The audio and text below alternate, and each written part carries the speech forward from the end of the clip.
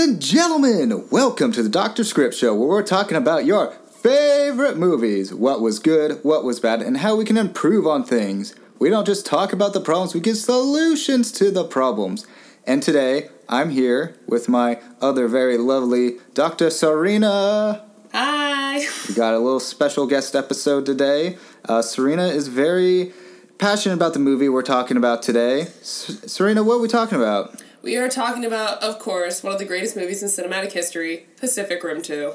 Uprising. Pacific Rim Uprising, same thing. You know, at least it's not like Pacific Rim Resurrection or like Revenge, you know. They Dark tried Side something of the else. So Serena, what do you think about Pacific Rim Uprising? Well, I'm a huge fan of the Pacific Rim franchise, and I would have to say Pacific Rim Uprising, in regards to the monster robot battle sequences, did not disappoint. However, is it as strong as the first one? Not even close. Oh, of course. I mean, it's hard to beat an OG monster fight with Guillermo del Toro in the helm. This one definitely is vaguely aware of what it is, but it's also not aware enough at times. They didn't fully commit to going, we know you came here for one reason. They realize we're here for the monsters, and then they're like, hey, we need some characters too. Add John Boyega in there. And he'll be like, I have nothing to work with. Let me, like, improvise this whole ice cream scene so you can laugh at it. How many sprinkles can I shove into my face to get any form of entertainment into this film?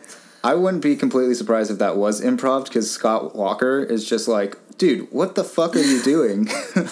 It's just so dry. I mean, they just needed to understand, like, we come to the Pacific Rim films for one thing and one thing only, and that is the giant robots fighting the giant monsters. And I do appreciate that they did take that into consideration by expanding the genre and having robot monsters and monster robots. Yeah, no, I agree. Like, they definitely use different ideas for everything. Unlike the first one, this one, like, we really don't care about the people that are on screen. And that's why they're sort of aware of it, but not aware enough. Like, it is very glossed over, and I appreciate what they tried to do with the kids subplot, but I feel like adding kids into something like this is always just, like, a thing you groan about. Like, no one's favorite character in the Indiana Jones franchise is Short Round. So it's like, oh great, the kids are here. Yeah. You got Boobs McGee over there, whose dad is a plastic surgeon, you know? Mm-hmm. And you got the one that's Russian, so she has to be an asshole. Yes. And then we have our main girl, Amira? Amira? Something like that. Is it Amira? Yeah, Amira. Yeah, you can call us out on Twitter if we did it wrong. This is my favorite part about the Pacific Rim franchise, is that the characters are so not memorable because you just don't care. Yeah, it's sort of sad and sort of true, but anyways, should we jump into this bad boy, give a quick little summary of what went down? Let's dive in. Cool. Alright, so we open up with some quick little, like, hey, did you watch the first one? If not, here's what everything's about. And we have John Boyega just being like, and it has been 10 years, I'm a bad boy, my dad died, now I'm about to rob this place. I feel like we could have done this in a different way. We'll circle back to this, I think, when we get into surgery, but whenever you open up with narration, it's not a good sign.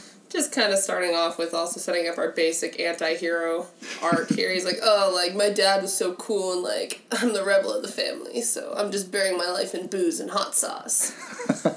Oh, God, you know he's not good at negotiating when he exchanges his car for hot sauce. Just an entire pack of... more sriracha than anyone's gonna eat for the rest of their life. Maybe he needs it more for his, like, ice cream toppings, you know? Sprinkles aren't enough.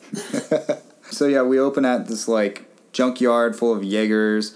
He gets double-crossed by the people he's with, but he's also ready for the double-cross, so he double-crosses them as they're trying to get this one part for this Jaeger to go up. He ends up getting out of the situation. This one mysterious person took the part and drove off. John Boyega runs back, follows this person to, like, this outer... like a slum, like, kind of like, no one's really gonna notice it type of secret hideout. Warehouse thing, yeah. It's revealed that it's our main girl, Amara, who's, like, just a total badass, you know? She's like, hey, I don't have a family, and I can build stuff. And I'm gonna hit you with this pipe. Yeah. We find out John Boyega accidentally brought the cops to their area, and now they have to go into the Jaeger that Amara has built. Scrapper, very memorable Jaeger. Oh yeah, we'll have to come back to her. They go fight a bit, find out that there's a bigger, more legit Jaeger, and they have a quick little battle and everything. It's going to be really easy to summarize this film because a lot of it is just battles, and they have a battle for 5 to 7 minutes. And then the robots are fighting, and boy, does it not make sense, but gosh darn, it looks so good. Yeah, at least it's not like Transformers where it's all just junkyard metal fighting each other. At least it's a nice little hint of blue junkyard metal. No, the character design and the color design is amazing in these films. We have to give credit where credit is due. Yeah, so they fight the big Jaeger guy. Lose immediately. Yeah, John Boyega puts up his best fight, but man, it's not even close. And the two get arrested. And then we go to John Boyega again, where he is taken aside and introduced to... Only character we remember from the first movie, yes, Mako. Mako. And it's revealed that they are related, brother and sister, by adoption, and she's been a very big government figure for the Jaegers ever since his father died. And now John Boyega's character, Jake, has been in and out of certain scuffles and has some records of felonies, and he's gonna go to jail. He's a bad boy. He's a bad boy, man. He's just, oh man, he's a bad boy because they tell you how much of a bad boy he is. He has priors. This is serious. There's no way out of this except for being a ranger. Here's your new recruit who's conveniently Amara. Yep, he accepts because he has to, or he's gonna go to jail. They go to the whole Jaeger base. And even Amara is confused on why she's there. She's just why am I here? And Boyega's I don't know. But that's pretty much it. They do say she's good at building stuff, and she piloted a Jaeger. Also, side note, we'll have to come back to this. The Jaeger tech makes no sense, but apparently she could pilot one by herself because it was small enough, and it's a little fuzzy. Drift compatibility isn't an exact science. No, I mean that was something in the first one that I definitely was this is stupid, but okay. So then we are introduced to Scott Walker's character in this. Scott Eastwood, Nate Lambert. As they literally only have this one female character for them to fight over. Just the worst forced love triangle in history. Her entire role is just, man, they both really want her. And, bad, because there's no other women in this facility. Yeah, it's sort of pointless. We're not going to bring her up again ever. That's in this. Pretty much there's nothing else to her on that. So they have a quick chat, and they're like, "Hey, this is where it's revealed to Amara that Jake is related to the OG lieutenant guy, Prescott, Stalker, Pencott, Stracker, Pentecost, yeah. Idris Elba. Yeah, that guy. As they're coming in, this is also when Charlie Day and his new boss CEO woman come in, right? Mm-hmm. Around the same time? Yeah, they come in and they're pushing this whole new drone program where instead of having people piloting inside the Jaegers, they have these smaller drone-like Jaegers that are piloted by desk jockeys, and people don't like that, man. No, man. They're coming to take their jobs. So then Charlie Day bumps into Herman. He bumps into Herman, his good friend Herman, who they haven't talked to each other for 10 years. That's what I do with my good friends. And Herman's working on some super secret tech with the boost to mass ratio, which is something that's way more important than it should be. Yeah, again, it's just science mumbo jumbo. But at the fact to the point where Charlie Day's what? I don't get this. This is a non-problem, man. It's neither do we, Charlie Day. Neither do we. And he has a space monster in his head, and he still doesn't get it. Spoilers. Oh, sorry. Yeah, I'm spoiling it, guys. So then Newt's about to leave Charlie Day, and Herman's hey, Newt, I still have nightmares about that one time that we synced up in the first movie. Charlie Day's lol, same, in a way. Mm-hmm. Now Amara has been introduced to the rest of these trainee people. Man, what a memorable crew we have. Yeah, we have Boobs McGee, again, whose dad is a plastic surgeon. We have Russian woman. Who has to be mean because she is Russian. Yes, but she has a solid arc that goes through.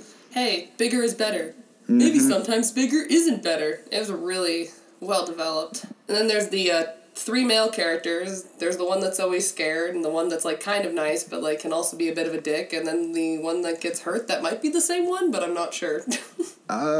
Sure. I mean, I don't even think they get, like, character introductions or anything, so... No, there's, like, the Troll-a-Lol guy, too, but that's about it.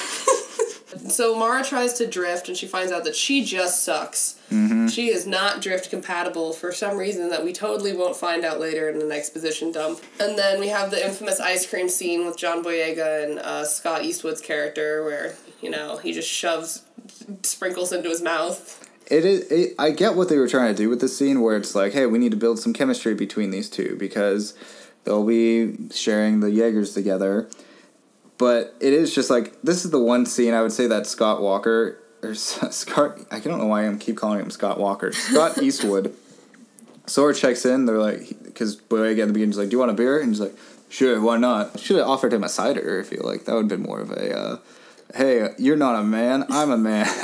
I'm eating ice cream. They're in the army, how do they have all this beer access? A very casually stocked fridge for the army. It's got ice cream, sprinkles, beer, true, whipped cream. This is the one scene where it really started standing out for me for the rest of the movie, that John Boyega is really trying his hardest in this. Like, he's trying to make everything work, and he's just really not given anything. And Scott Eastwood right now is definitely like, the paycheck cleared, I gotta do this. He's like, you know, a movie's a movie, man. Yeah, he's like, I get to punch Charlie Day at the end. It'll be worth it.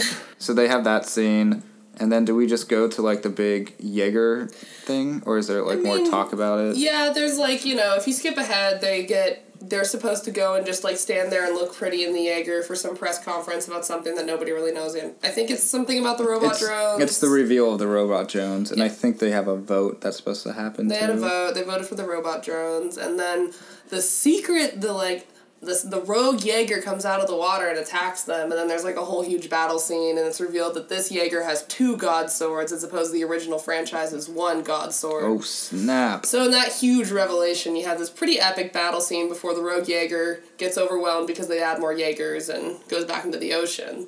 And then Mako also dies. Yeah. Only character we know that has some history from the first one. And she was, like, a cool character, too. It was, like, the only cool female character, really. I mean, Amara's decently cool, but, like, Mako was, like... She was badass, you know? She had been trained and everything. Like, Amara is alright, but they try and basically they copy and paste Mako's backstory to Amara's, if you really look at it. Yeah. And it sort of just make me wish that we had the lead from the first one. Riley? Yeah, Riley. Yeah. That would have probably improved things a little bit. And we'll get to that later also, because I think there's a fun idea to bring up with him. But yeah, she dies, unfortunately. John Boyega is really torn up about it. For like 5 seconds, and then, you know, we move on, because in Pacific Rim, we don't have time to hold on to things. Nope, we don't. We have to get to the next robot scene. And so, as he's, like, still trying to fix himself up, they find out that Miko sent a email that had a certain, like, digitized images and stuff that aren't completely together that Herman is trying to fix up, and they're trying to figure it out. And it leads them to this, like, base in the middle of, like, the Arctic for a reason. I'm sure they said at some point. Well, we have to say the Charlie Day stuff. Oh, the Charlie Day stuff? Oh, yeah. So it cuts to Charlie Day going home. And he's like, man, you know, this whole big Jaeger thing happened and my boss almost died. That would have been horrible, right? I don't know. She's been on my ass all the time. He's like drinking beer or wine or something. And he's like, well, sorry that I'm taking up my whole, like, talking so much. Well, how was your day? And it's revealed it's an alien brain. Oh my god, he's having sex with a Jaeger. Oh shit. Or not a Jaeger, a kaiju. Yeah. Oh man, that was something. This is a good music choice on that one, you know? Want to know what love is. Wow. Yeah, oh, it's so on point right there. That's just part of, like, you can tell they're trying to be, like, I don't know if Mimi's the right word with it, but they're trying to kind of play up, like, yeah, we know what we are, so we're just going to have fun with it, but then they never quite fully commit, so any of those tones are just, like, a little awkward for everybody. Yeah. You're like, did Charlie Day just pretend to have sex with a kaiju brain to... You know, I don't think he's pretending. Gives a whole new definition to the term mindfuck. Hey...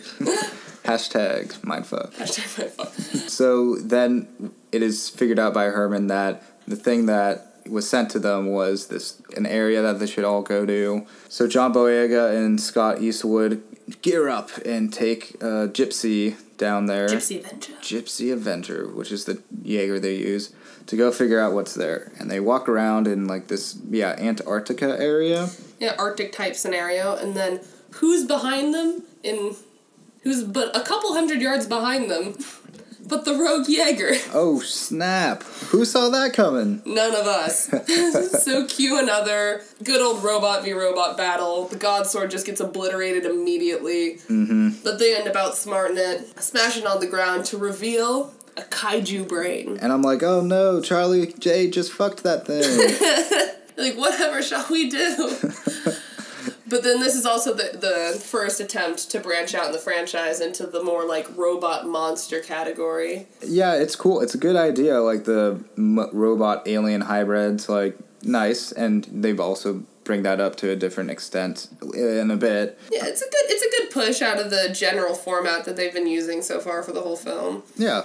Everyone goes, checks out the whole kaiju Jaeger thing. For some reason, like, the kids go also. The kids go in there because, like, we're teenagers and we're naturally curious, so it's time for us to investigate. Nothing will ever go wrong. Oh, wait, but something does. It's so dumb. It didn't make any... I mean, I get what they...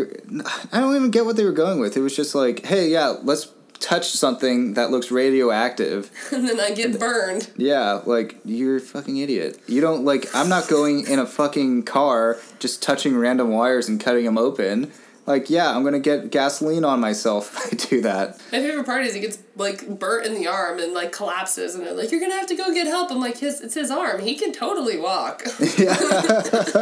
Like, I get that it probably hurts, but you could definitely walk him out of there. Well, I thought there would be something else with it besides, like, he got a little burnt. Because the next scene, Amara is, not quarantined, just, like, She's in, like, kitty prison. Exactly. And she's like, is he going to make it? And John Boyega's just like, yeah, he'll survive. It's just like a little burn. And I'm like, well, that was dumb. Well, kick her out of the program for it. Yeah. I mean, I get that, too. Yeah, I guess she did break the law. Yeah. She did go messing around in an, like, unspecified kaiju robot mix thing. Also, why was it so easy for them to get into this thing? Yeah. They just kind of walked in. I don't know, man. And not great security at this, like, maximum level, like, military base. Oh, boy. And so, yeah, they tell Amara that she's going to get kicked out, and John Boyega sits down and, like, gives his quick backstory about everything, about, like, how when he was a little kid, he wanted to be like his dad, but he also did something stupid. He got kicked out of the program, too. And I guess we should also talk about that him and Amara also tried to, like, be compatible for the Jaegers, and we got Amara's backstory where she was, like, on a pier and was taking pictures with her family, and a kaiju came up and, like, accidentally, like, killed them. Not accidentally, like, probably on purpose, but... She's like, oops, sorry. So she's super torn up about that still, and her arc is, like, able to jump, I guess, because, like, her dad is like, come on, Amara, just jump, I'll catch you. And then she doesn't jump, thus causing her entire family to die, and we'll see that reflected. Yeah, but if you think about it, if she had jumped, she would have died anyway. So, like, what's the lesson? There's a conflicting moral here, because if she did jump, she would have just died with her family, and it's like, okay, but then she jumps later, and that's what saves the day, so... They're trying to make, as a viewer, they really want you to think about this film. They're trying to set the tone for a deeper Pacific Rim. Oh, man. So, yeah, anyways, that's happening. The special drones now are being flown to the base. Time for the big release. Nothing could possibly go wrong. Except something does go wrong. Oh, my God! Turns out Charlie Day, after we see him have sex with a kaiju, is a bad guy. What? No, I don't believe it. None of us saw this coming. Cue our introduction into the monster robot category. Yep, they have these monster hybrid things, and so what they were doing with the kaiju is they were putting like little bits of their brain or something into the tech. They put like kaiju brain. They like wove it into the like the wiring of the robot drones that they were about to release, and then using his computer, Charlie Day like activates all the monsters. So then they turn into these like half robot, half kaiju kind of hybrids, and they just really go to town on the military base. Yes, and Herman and Charlie Day now are together, and Charlie Day reveals that, he's the bad guy. And Herman's like, say what? He's like, bro, what about our intense friendship? And then it's sort of revealed also that Charlie Day is like just being completely, quote, mind-fucked. Yeah, he's mind-fucked. And now Herman's trying to save him, and Charlie Day's Asian boss comes, tries to kill him. I actually love this one line where the woman's like, how did you do this without me noticing? And Charlie Day's like, well, you're always assuming you're the smartest man in the room. And she has a gun. She's like, well, I'm about to be. Okay, that was cool. Come on, that was cool. My one minor nitpick complaint is that she shoots that gun with no recoil. Yeah, okay. Whatsoever. Oh, that's right. They got the strongest lady out there. Gosh. They got something wrong about physics in Pacific Rim 2? No way. Oh yeah, no. Everything in that movie makes perfect sense except for that one scene. So Charlie Day runs away as the other hybrid alien Jaegers are attacking the base. We lose a lot of secondary characters where I'm like, no, the Asian general, Not that guy from the first movie. Was he in the first one? Yes, I think so. Oh, okay. No, that guy. He was so memorable.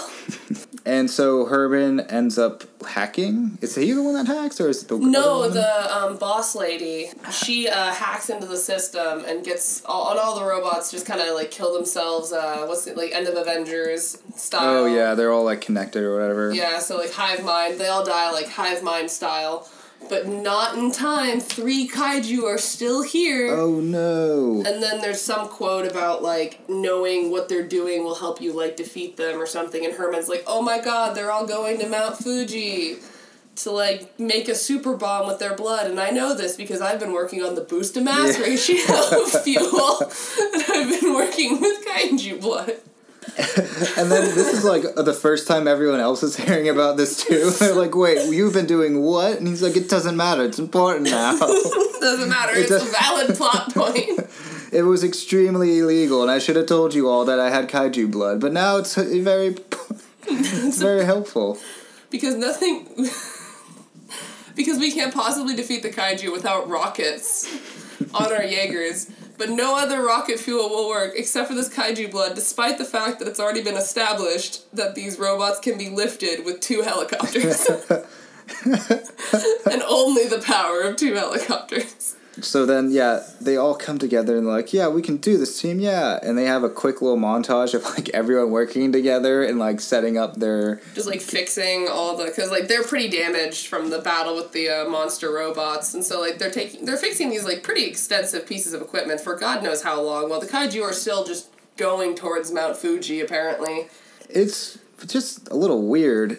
It seems to quote Sam's favorite catchphrase, don't need it. But it's true. And they have really, like, pretty cool music as this montage is going on, but it's them doing nothing. They're just, like, kind of, like, welding some things, and you're like, oh, yeah, there's, the Saber Athena, that's the only other one I can remember, and, like, the one with, like, the giant, like, punchy fist thing, and... like, all those memorable ones. And then, the only people that can, like, rally to fight are John Boyega, Scott Eastwood, and all the children. Nobody else is competent enough to pilot these giant machines. It's, like, why? Why? There's gotta be other people, like, you could call up. Sort of like, our other guy, Riley. Why isn't Riley coming? Where is Riley? Riley's like, no, the kids got it. Like, let's believe it. Like, no, there's nobody else on this base except for 2 trainers and, like, 7 recruits. Yeah, like, this is like, all right, we're getting ready for the Olympics. We got our 2 captains and a bunch of college students who are freshmen. Like, what? College. A bunch of 15-year-olds that started this thing, like, 2 years ago. And it's just, like, really dickish on the government. Like, yeah, children are gonna do it. We don't understand. You're more drift compatible if you start when you're younger. What? Because you're more emotionally vulnerable. But what is, the love interest woman doing at this point? She actually is just watching the whole thing happen, right? No, she's a mechanic. Oh, She had a wrench in one scene, I'm sure. To establish the only other thing we know about her character. So, yeah, they all get their Jaegers ready. They go to Mount Fuji, and they have this whole city battle. The city battle is fine, like the whole battle in general, but it's like, it needed a better soundtrack, in my opinion. Yeah, I wanted the, like, da-da-da, yeah. I didn't really get that. We got that during their little work montage. Like, yeah, weld that. Yeah, look at those yellow pieces of paper. You wave those light sticks. But, I mean, it's cool. Like, each Jaeger's got its own, like, little thing. Like, I mean, Saber Athena has 2 swords because they finally cracked the code on that one. And, like, we got the whip because a whip is a great weapon choice. And... and, like, the greatest part about that whole battle scene is, like, the recruits honestly just fight so well, and, like, John Boyega and Scott Eastwood do absolutely nothing pretty much the entire scene, and then they get, like, just destroyed by, like, the Mecha Jaeger. Yeah. Or no, the Mecha Kaiju. Because, like, there's, like, the 3 Kaiju, and then Charlie Day's, like, like, you thought you've seen it all, right? Well, I'm gonna, like, unleash all these, like, sperm-like mini-robots, and they're gonna, like... take the 3 Kaiju, which honestly, like, much credit to Pacific Rim. That was really, really awesome to see the 3 Kaiju, like, combined to make, like, a Mecha Kaiju. Yeah. Oh, I completely agree. That was, like, pretty dank. I was thank you. The big Kaiju just towers over all the other Jaegers, and you're like, whoa, this thing's so cool. What was the quote again? Bigger is not always better. It's like, bigger is better. Yeah. I forget everything we learned from this movie. Bigger is better. And so as they make the big kaiju, we lose our good, solid character, Boobs McGee. Boobs McGee goes, and then the guy that's always terrified of everything, he's gone. He's like in the Trollololol guys. Yeah. And, he was really memorable. It's pretty sad to watch him go. They just kind of they get their butts handed to them, obviously, because, like, we gotta build this climax for the final fight. So Gypsy Avenger goes down, and Nate gets, like, sliced slightly in the side, so he's incompetent at this point. The only person, of course, that can help is Amara, because thematically, that makes sense. So she, like, runs and jumps into the Gypsy Avenger and, like... Well, oh, God. She's, like, she's running to jump into, like, the little mask area that's been opened, and John Boyega's like, you're not gonna make it, and she's like, yeah, I will, and she just jumps, and she's seriously, like, maybe 100 feet away from it. It's like, no. But then he, like, grabs her with the hand, and it's like, wow, you filled your arc, you jumped. You jumped. Remember? And, like, he kind of self-fulfilled his arc because he had that whole thing where he tried to pilot it himself and he only got 2 steps. So, like, he's able to, like, pilot it himself and, like, lift her up. Like, there's some effort was put into it. It just wasn't a lot. Okay, I'll give you that. We'll give him, like, a silver star sticker or something. Like, you did try, buddy. I gave you a 4.5 out of 10 on that. Yeah. Like, there was thought. We'll give it to you. And so she puts Nate in the escape pod, which is stupid, because why wouldn't she just, like, set him outside? Because he can't move. Yeah, he doesn't... Does he have an escape pod? Well, no, so there's an escape pod under each pilot seat. Right. So she puts Nate in her escape pod because that's totally not going to come into play later. I guess that's, now that you point that out, yeah, they really should have just, like, all right, you are going to lay right here. You don't need to take one of these. And you can just, like, because it was pretty easy to, like, get in and out at this point. We could have just, like, because it's established later that, like, he can walk just fine. You're right. Damn. Continuity errors or, like, people not thinking stuff out in Pacific Rim 2. Come on, man. Yeah, we expected better. Yeah. And so, I didn't even really completely follow this. Now that Omara and John Boyega are in the Jaeger, they need to get... They don't have enough time to fly up and beat up the big Jaeger. Well, it's not going to do anything. They have no chance. It's too big. Yeah.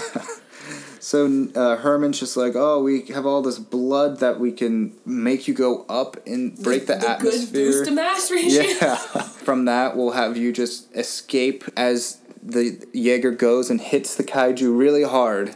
Basically, their idea is, like, all right, we can't fight him, so we're just gonna, like Kung Fu Panda him, essentially, yeah. Just, like, land on top of him a bunch, I guess. But they're like, oh, it's too far away, we're never gonna make it. So now, CEO Asian woman comes down and is using Amara's Jaeger. What was it called again? Scrapper. And she welds the little rocket onto their arm and gets caught as they shoot up. And now they're going down, break the atmosphere, going down, see the kaiju, escape. But now what? The escape pods don't work. Not only do they only have one, but it's broken. Shizas. And so the woman saves them. Gypsy, whatever, goes down. Gypsy Avenger. Wait, also, the kaiju is gets to the top and sort of does an evil roar, ha ha ha, I have done it. And the only thing I was thinking was just dude, just do it. If you're you already won. It's literally in The Incredibles where he's damn, you caught me monologuing. Exactly. He's also, if you think about it, because the whole point is that kaiju blood needs to get into the volcano. Yeah. And they hit him right on the lip of the volcano. So I'm sure some probably got in there. Yeah, you're actually right. That thing. So okay, it hits the kaiju. We have a quick little fake out that they're oh no, the kaiju still lived, and then we pan back and we see that the kaiju's body is just everywhere. It's obliterated. And it totally would have definitely gotten a couple drips into the volcano at the very least. I don't know if the guy needed all of the blood, but he got some of it. Be some sort of reaction, you'd think, but so they save the day. Charlie Day sees everything happen. He's damn, time for plan B. Turns around and just gets glocked in the face by Scott Eastwood. And Scott Eastwood's just not today, or something like that. Some stupid, not today, you thought, sir. And, that's pretty much the end. Yeah, that's it. They literally just end right there. They're all right, you got your fights. Go home. You're welcome. Yeah, we're doing you a favor. You don't want any, epilogue to all this.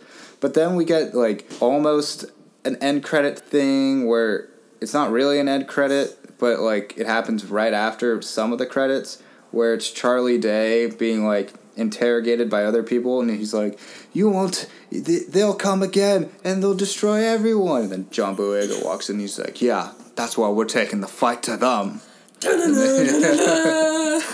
So, Pacific Rim 3, can't wait. Yeah, I guess.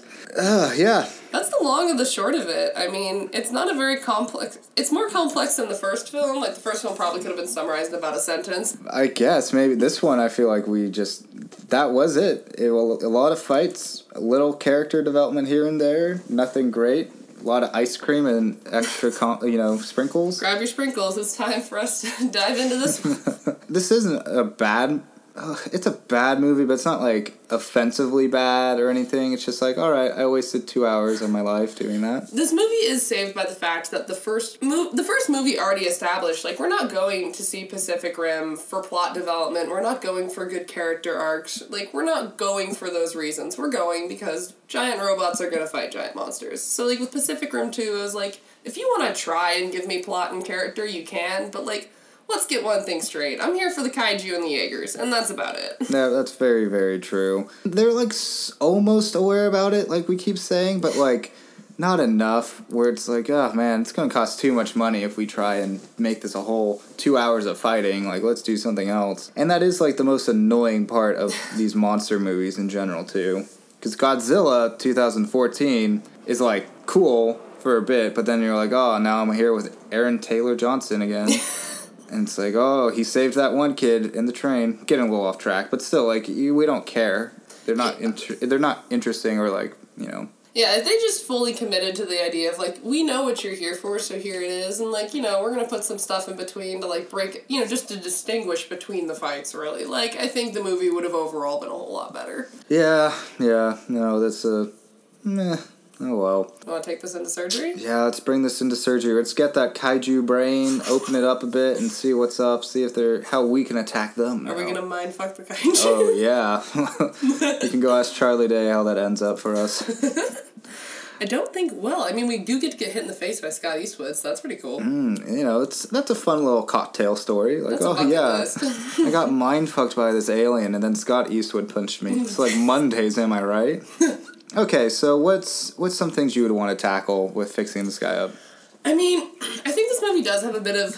It's weird, because, is the plot deep No. But somehow they still kind of fall under the whole, like, Star Wars syndrome where there's just, like, there's a lot going on and nothing's really followed through on. Okay. So I think with anything, the first thing you gotta do is just trim the fat. Okay, so what type of fat do you think's there? I mean, there's too many characters. Like, that whole, the female love interest thing, like, just get out. Oh like, my god, yeah. It's like borderline insulting. Like, just get her the hell, like, or, like, make her someone else or get her the hell out of here.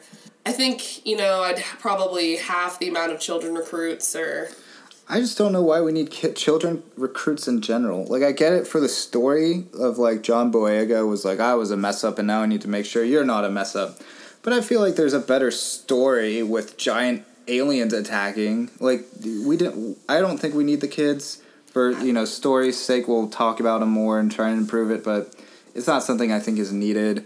If we did have just, like, 1 or 2 kids, I only remember Omara as, like, the little kid and Russian girl. Yeah, like, they're pretty much the only... You could honestly just have Omara and just have her be, like, shadowing him. Yeah. The whole time. Or, I think what could be interesting is, like, say, Russian girl, had the twin sister, and the twin sister died, and now Omara has to fill in for the twin sister, and so there's a lot more, like, resentment there, where it's like, you, for one, didn't have to do shit to get on this, like, whole program, because you were, like, stealing. 2, you're not going to fill in for my sister that's dead or be any better.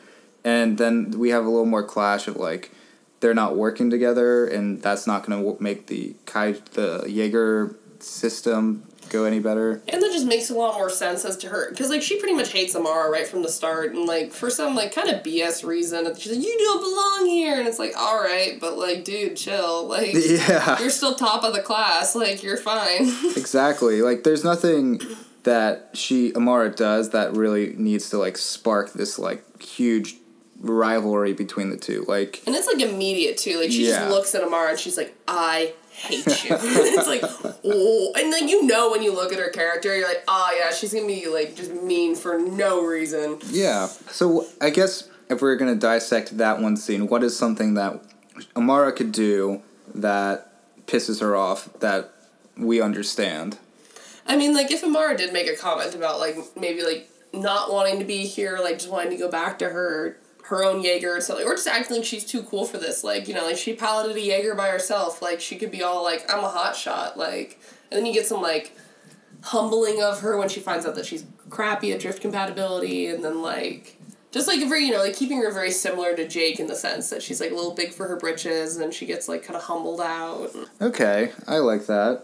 And I think the sister plotline's a better way to just, like, that makes more sense than for why she would just initially hate anyone. Well, also it's, like, why she's so bitter about everything. I guess the Russian girl would be questioning the system at that point. Like, why are we having these bunch of little kids do this? And I think that should be something we should tackle, especially if the kids are so willing to go fight for... Yeah, they just throw them into battle. There's no... Because, like, I get they're like, oh, they're training them young because they can form stronger bonds when they're older and ready to hit the field, but they just throw them in immediately. Yeah. Just, like, no hesitation. I think the kids should steal that stuff and then, like, end up going there. So say it's just Gypsy Woman, whatever, Avenger, and we can throw in Wrench Woman so she can do something. Yeah, she's here. Yeah, say Wrench Woman dies in that scene, and so now John Boyega and Scott Eastwood are like, whoa, like, F this thing, like, they're really amped and, like, macho now. Yeah. And so it's just them fighting, they're getting their ass kicked, and then the kids come, and then it's like, cool, the kids did it. It's not the government being like, all right, kids, get ready to die. Yeah, they're just like, no, like, we need to help them, and they, like, steal their way in. Because, I mean, we already sort of established that they can... pretty much get in wherever they want. They go to that kaiju, like... Exactly. There's something they are, like, disbelief can go farther than that. Yeah. They've already pushed it to the brink at that point. Okay. I like that. Yeah, they really just need to question their superiors a little bit. Just, like, give them any form of, like, interesting kind of addition. Because they were just kind of there because, like, they were kids. It kind of felt like an attempt to kind of appeal to that, like, Hunger Games divergent audience. They're like, they're teenagers, but they're going to save the world. It's, like, cool. Nope, I agree. So, also, Amara's backstory is very similar to, Mako's in the first one, where it's like, oh, her family died in a kaiju attack. Like, what's another backstory we could do for Amara? So it's a good question, because it's like, I'm almost not mad. I mean, it's basic, but then if you think about it logistically speaking, like, a lot of people's families probably died in a kaiju attack. Oh, absolutely. Like, dude, that whole final battle, like, I like how they're just like, oh yeah, everyone left, so us destroying buildings is chill. But even in that Sydney fight, like, dude, people definitely, like, hundreds of thousands of people died in that. But I wonder if it would have made it more interesting if a kaiju didn't squish and kill her family, but one of the Jaegers. Yep, that's where I was going to go with it. Yeah.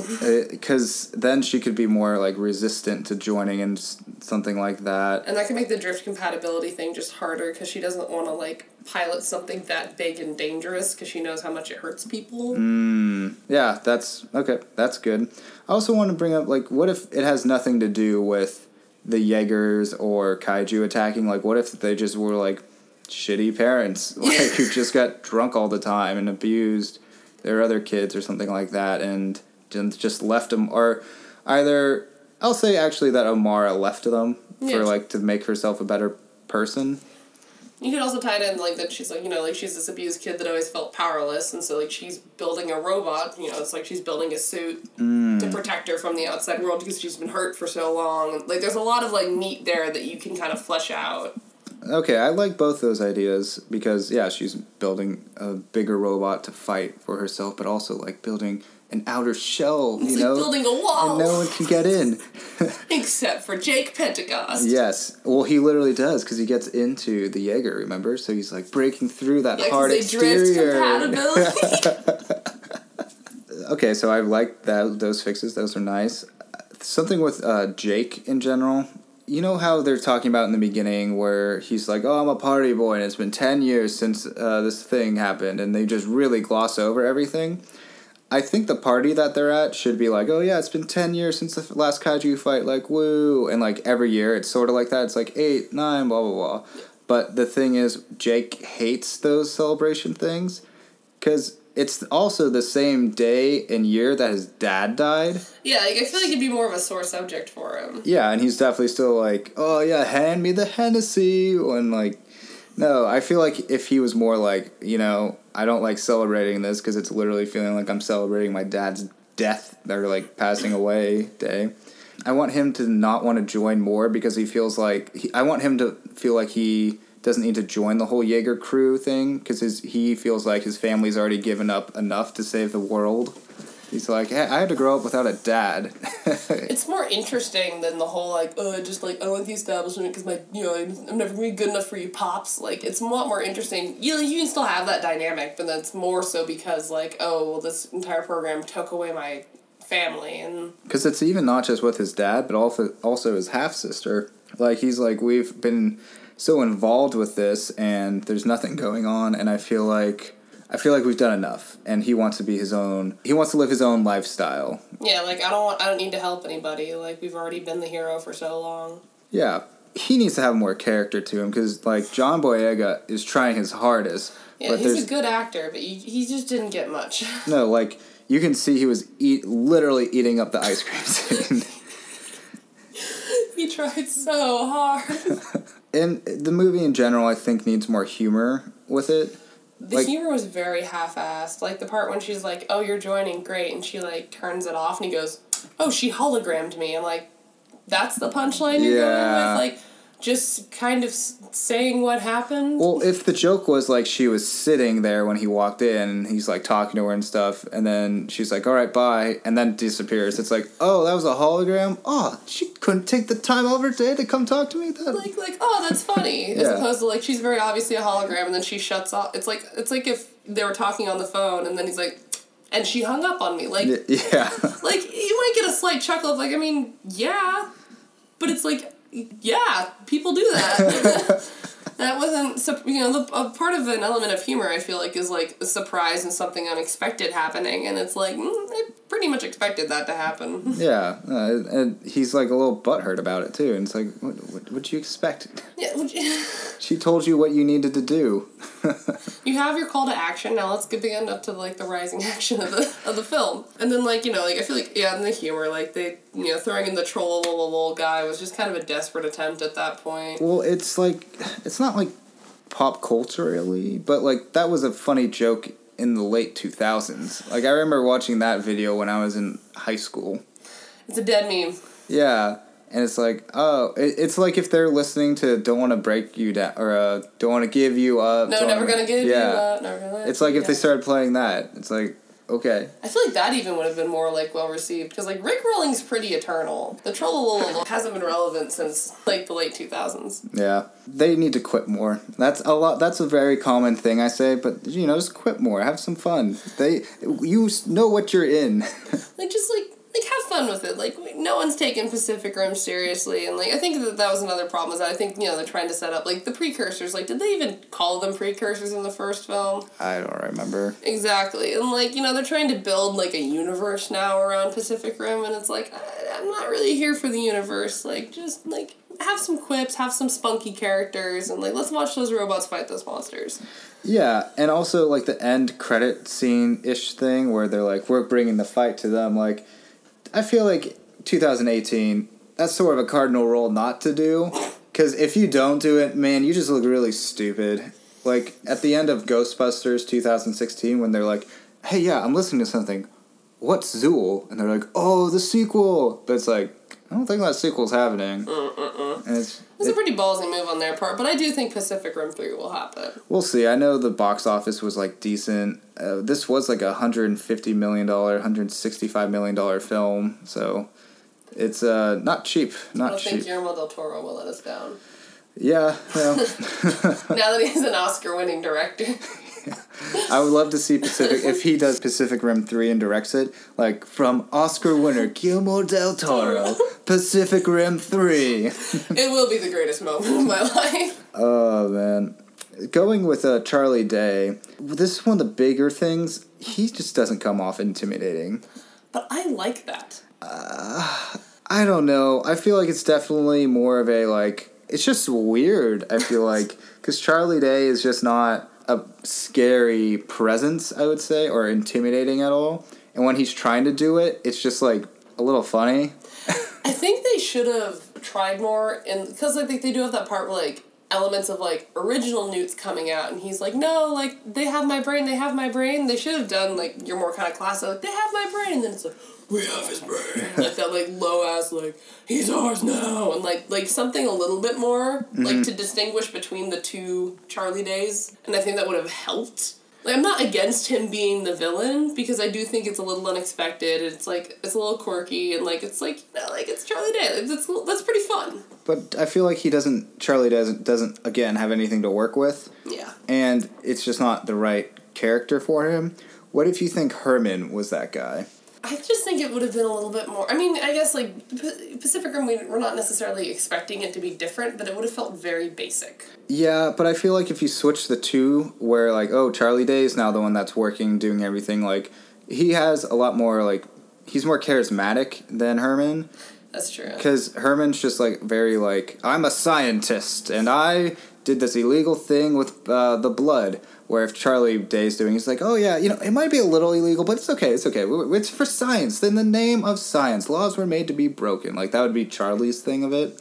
And I could see the actor who plays Herman more as, like, could see him being more into being taken over by an alien and, like, really work up, like, a disheveled or, like, insane... And mad scientist, if you will. Yeah, exactly, literally, than Charlie Day. And I think if Charlie Day is in the Herman role, he has more fun with it. And that lifts the film up a bit more because Charlie Day is just, like, funny. Yeah, he is funny. I don't know, there's something about him being the villain, though, that I kind of liked. And I don't know if it was just because, like, I wasn't really expecting anything out of his character other than comedic relief. So I was like, hey, like, that's different. But it was more of, like, you know, it's kind of like that same thing with, like, a lot of scenes where it's like, gold star for trying. Like, they did try. It's the catchphrase for Pacific Rim 2. Pacific Rim 2, we did try. Yes, it's different, but I mean, I guess, yeah, we could have been like, oh, it was so predictable, and I saw that coming for Herman, and, I mean, could you have, though? Could you have predicted Herman? Yeah, I mean, if one of them was gonna go bad, I mean, if we didn't have obviously the Charlie Day love scene with the kaiju definitely does go, okay, well, Charlie Day's gonna be the bad guy. Like, as soon as you see that, you're like, alright, he's gone. But, like, if that wasn't in the film, I'd be like, all right, Herman's going to do something bad. Because he is just a more, he's got a cane and everything. He's such a menacing guy. He's got dark hair, like... Obviously, any people with canes and dark hair, jeez. Just, like, every Russian person.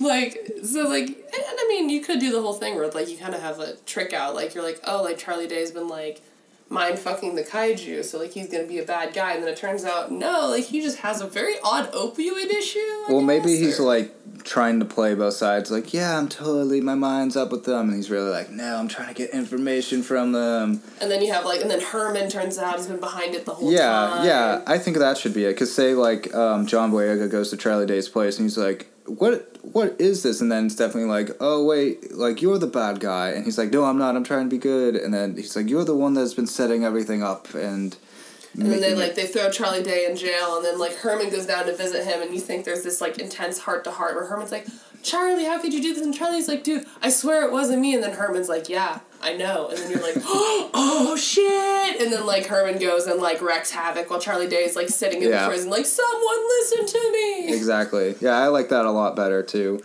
Like, because Herman has that one scene where he's like, yeah, I have nightmares about everything.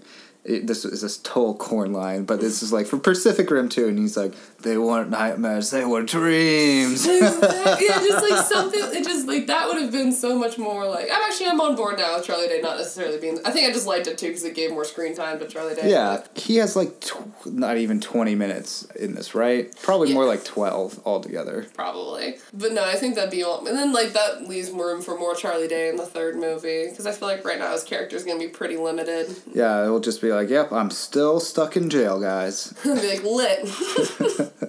That's good progress on that. Yeah. The Charlie Day performance does make or break it for you in this film, I feel like.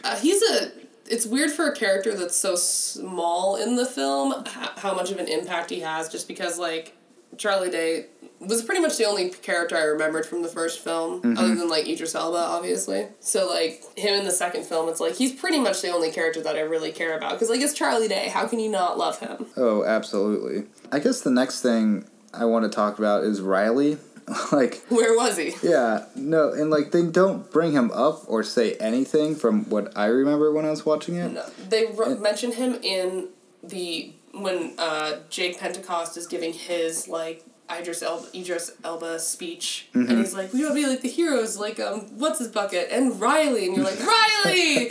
That guy! And then it's like, never again! The actor didn't do this because he just, like, had scheduling conflicts. Yeah.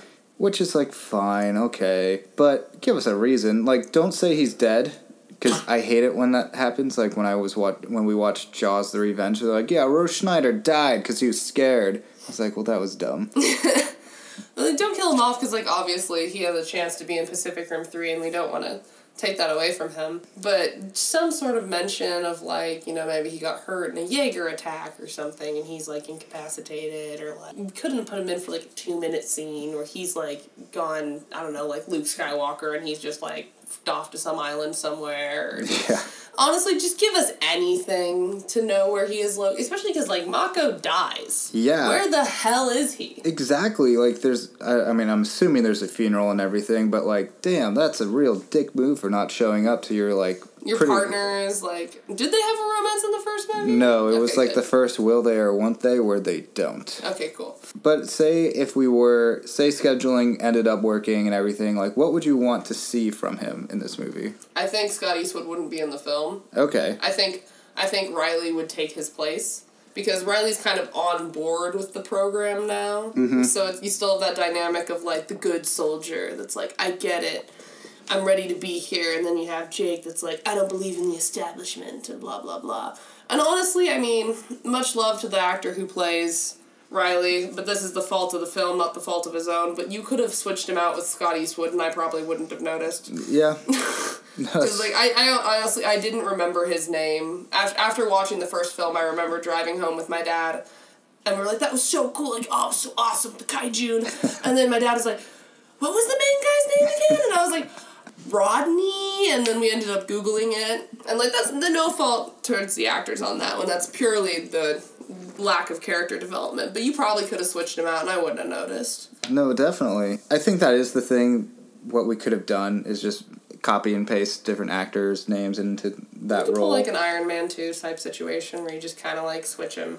But I think the actor actually does want to come and do it. He's just bummed out that it didn't work out. Yeah, it's unfortunate. I guess then, say if we do have him, do we still have... Is the movie still in the perspective of John Boyega, or is it still, like, with Riley character? I think they should still go with the perspective of John Boyega because his character is more interesting than Riley. Because Riley's character is just... I mean, I don't even remember any of his backstory pretty much at all. Because he was a very forgettable character pretty much throughout the first few films. And, like, it'd be nice to have him in the second film, but I don't want a whole nother film about him because he didn't engross me the first time. I still think it would still center around John Boyega, and then Riley kind of transitions from, like, main guy to more of a side character. I would like him to be the lead, I think. Because then John Boyega's character doesn't have so much, like, pressure on him.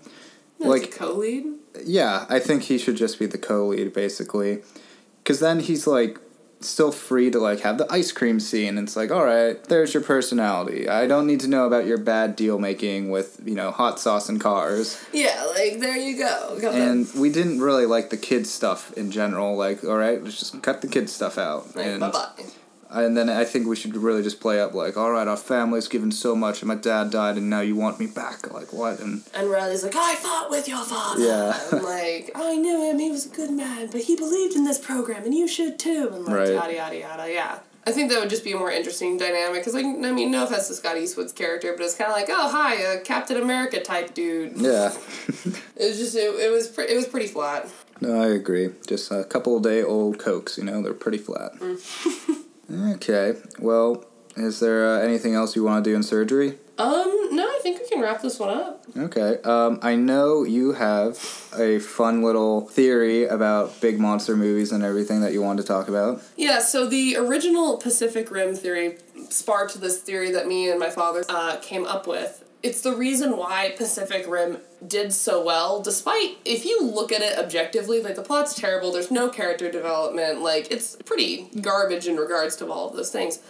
But we loved every minute of that film, and we realized that it had equal parts giant robot to giant monster ratio. And we think that that really kind of cracks the code, because basically our theory is this: any movie that has monsters or robots in it can always be improved by having equal parts of the other.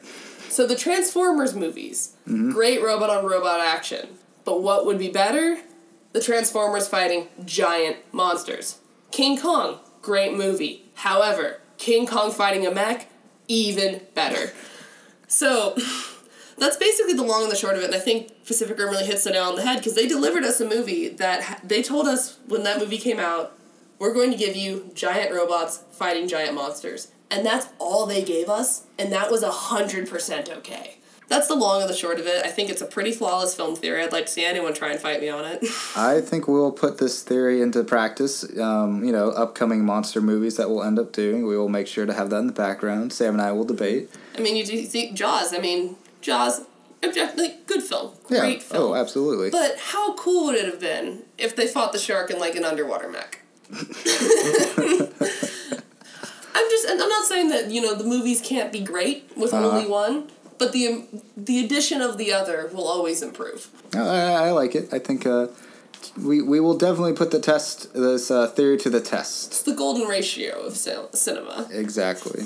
Is there anything else you want to tackle?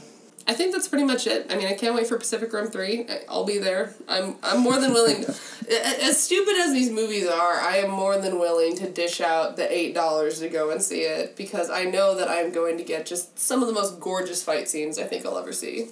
How do you feel about a Godzilla, King Kong, Pacific Rim fight movie? I'd be, like, front row. I'm there. Because, like, there's plenty of movies that are going to give me plot and, like, feelings and all those different things. Right. You know, like Shape of Water, or, like, you know, whatever other movies were in the Oscars this year. I don't know. Who the hell knows?